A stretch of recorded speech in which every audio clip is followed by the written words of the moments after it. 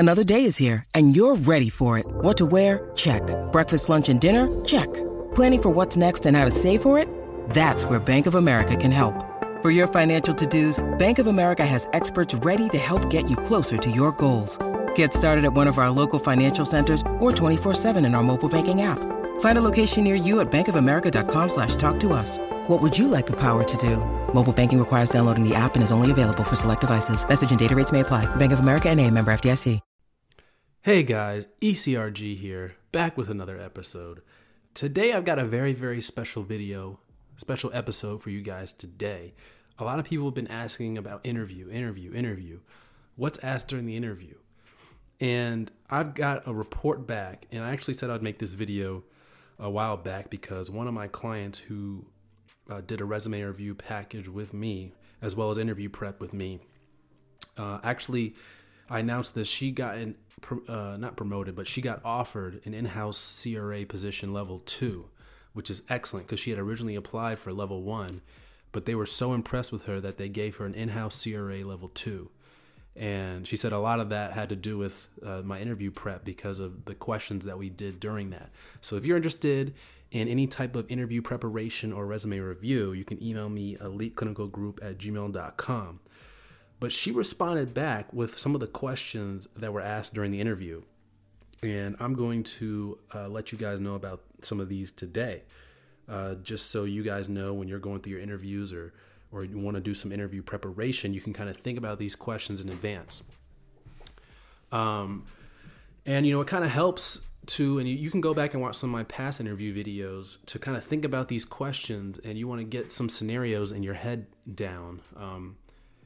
I talk about this when I do my one-on-one interview prep with clients a lot, is the trick for interviews is to only think of a few scenarios. Only think of a few scenarios and situations and use those and tilt those to the questions that they ask. So they could ask you 10 or so different behavioral questions, but you only need a few scenarios to just kind of plug and play with in the interview. A lot of people try and come up with a scenario or a situation for each question. That's too much to remember. And you want it to come off as natural as possible. You don't want it to come off overly rehearsed, like you're reading off a script or something. So that's why I think preparing a few situations and scenarios is probably the best way to go about interviewing in the clinical research industry. So she said she tried to jot down a few of these questions, so I'm going to go ahead and start with the first one. She said, name one positive and negative quality of your current manager. So that's a question that really they're trying to, kind of see what you would say.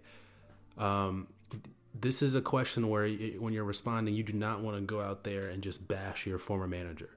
That would look very bad because they're going to be thinking, wow, what is this person saying behind my back if I were to hire them? So definitely don't want to do that. Next question they have is name a quality you possess that would be useful to this role. So that's a good question. I mean, really you should know your strengths and weaknesses. And that's one of the highlights, I think, of my interview prep that I do and resume review is talk about those strengths and weaknesses for the clinical research position. And, obviously if you rehearse this and if you practice, you should know where your strengths are and your weaknesses lie. Are you familiar with regulatory documents? Now, this is a question that, if you have prior experience in the industry, obviously you say yes. You have to say yes. But if you don't have prior experience in the industry, you want to kind of portray that you are familiar with regulatory documents. And so this might be a question where you might offer up a little bit of extra knowledge so that they don't try and pry deep.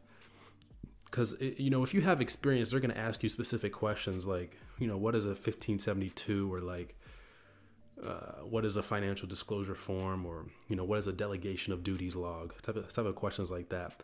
But if this is an entry-level position, you don't need any experience, then you could say you're familiar. But if they start asking questions, you're fine saying you don't know. But you plan on learning while you're in the role. Next question they ask is name an accomplishment in your professional life that you are proud of. So this goes back to strengths and weaknesses. Obviously, your strengths are going to be things that you think you're good at, but also other people think you're good at. So if you got some kind of award something that's an easy answer to this question. Employee of the month or some type of departmental award or something like that. That's always good. Any type of certificate you got, that's always good too. Next question is, where do you see yourself in the next 2 to 5 years? This is a common question. They want to see if you are preparing for long-term growth with that company, or are you planning to be there 6 months, a year, and leave? So you definitely want to kind of portray that you hope to stay with the organization and grow your career there. So next question they ask is if you are given an assignment with an unreachable deadline, what would you do? And, a lot of times the interviewing style is going to be behavioral based. So they could flip that same type of question and say, have you ever had a situation where you were given a deadline and you couldn't meet it? So it's a kind of similar question, but you want to say, either way, you want to say what you did or what you would have done in that situation. And oftentimes, if they ask a behavioral question where I do not have a scenario for, or I don't have prior experience conducting, that's where you say what you would do. So this is kind of an interesting question. Next question they ask is, how do you handle managing multiple tasks? So multitask, just a basic multitask question there. Another question they ask is, what interested you in this position? I think that's pretty much par for the course. You've got to know why you're interested in that position. They're going to ask if you don't really know why, or you say something like it's just a job, that's not going to look too good. Here's another question. If you notice that something a colleague handed off to you contains a mistake, how would you handle that? Okay, that's a pretty good question too. This is one of those behavior. They want to see how you handle situations. So a lot of people struggle with those type of questions. And, the question sets that I use for my clients most of it is behavioral based, because that's extremely common in the clinical research industry right now, especially for the entry-level roles, because they're not going to ask you, about specifics in the industry because you're not going to know them. You have minimal experience, if any. So they're going to ask you about how you handle and work in situations, how you work in teams and handle adversity. But a lot of people do have trouble with that. And that's why I really started the interview prep process, because I think there's a way to tackle behavioral-based interviewing. And it is a skill, and it's different than what a lot of people are used to. But I think I could definitely help. So you can email me eliteclinicalgroup@gmail.com if you're interested in that. And then she also said there were a lot of questions about employee to management relationship. So, it just depends on the culture of the company, especially in clinical research. You could either be really, really close with your management team or not close at all. I remember in my first position as a project specialist, none of my management team was even in the same country as me. I'm going to say that again. None of the people I worked with or my management team were in the same country as me. They were all based elsewhere. So it's important to understand, how your employee and management relationships are going to be, because, some people like their space when it comes to management, and some people like to be checked up on constantly. So it just kind of depends.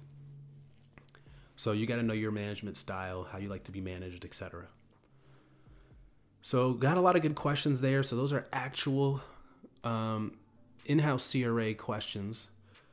That's what she had interviewed for, but she was a former CRC, so that's why I said CRC. But, these are actual interview questions that were asked. And, these aren't all of them, but this is definitely a good start for someone who's looking to prepare and looking to get into the clinical research field. So hope this was informative for you guys. Any more questions, or you want your question answered, or any tips or anything like that, email me eliteclinicalgroup@gmail.com. Take care.